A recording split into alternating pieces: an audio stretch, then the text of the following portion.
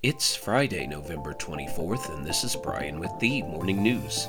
Give us 5 minutes and we'll give you the headlines you need to know to be in the know. A 4-day ceasefire between Israel and Hamas began this morning, allowing sorely needed aid to start flowing into Gaza and setting the stage for the release of dozens of hostages held by militants and Palestinians imprisoned by Israel. There were no reports of fighting in the hours after the truce began.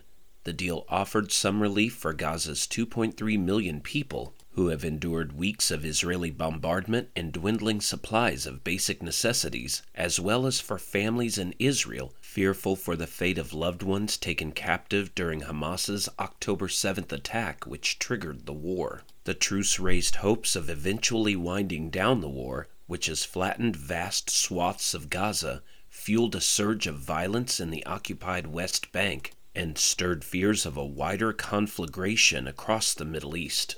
In other news, hundreds of emergency workers in Kentucky put out a large fire on Thursday after a CSX freight train carrying molten sulfur derailed a day earlier, according to officials. Residents evacuated from the small town of Livingston were allowed to return home later that day.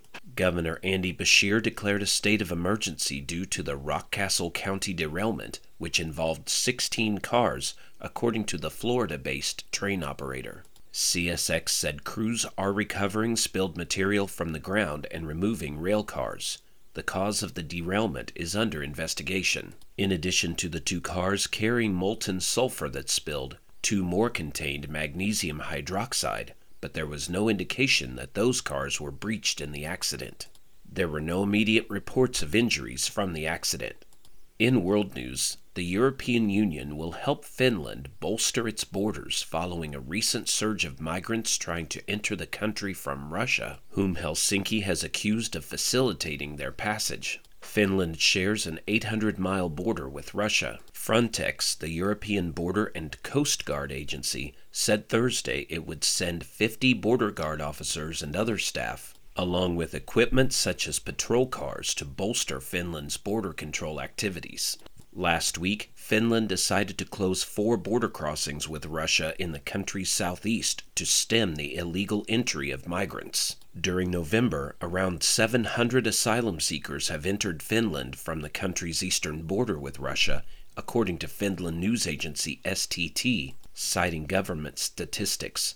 The migrants include people from Afghanistan, Iraq, Syria, Yemen, Kenya, Morocco, and Somalia. Back in the U.S., Congress set strict enforcement deadlines when it created new tax requirements for e-commerce platforms, older 401k savers, and cryptocurrency brokers. The IRS has now postponed them all for 2 years, which could cost the Treasury more than $8 billion. The latest IRS move to push back a congressional deadline came this week. Officials for the second time delayed the requirement that platforms such as Venmo send informational tax forms to the IRS and to many users who receive more than $600 in revenue per year. The IRS decisions help the affected taxpayers avoid burdensome requirements.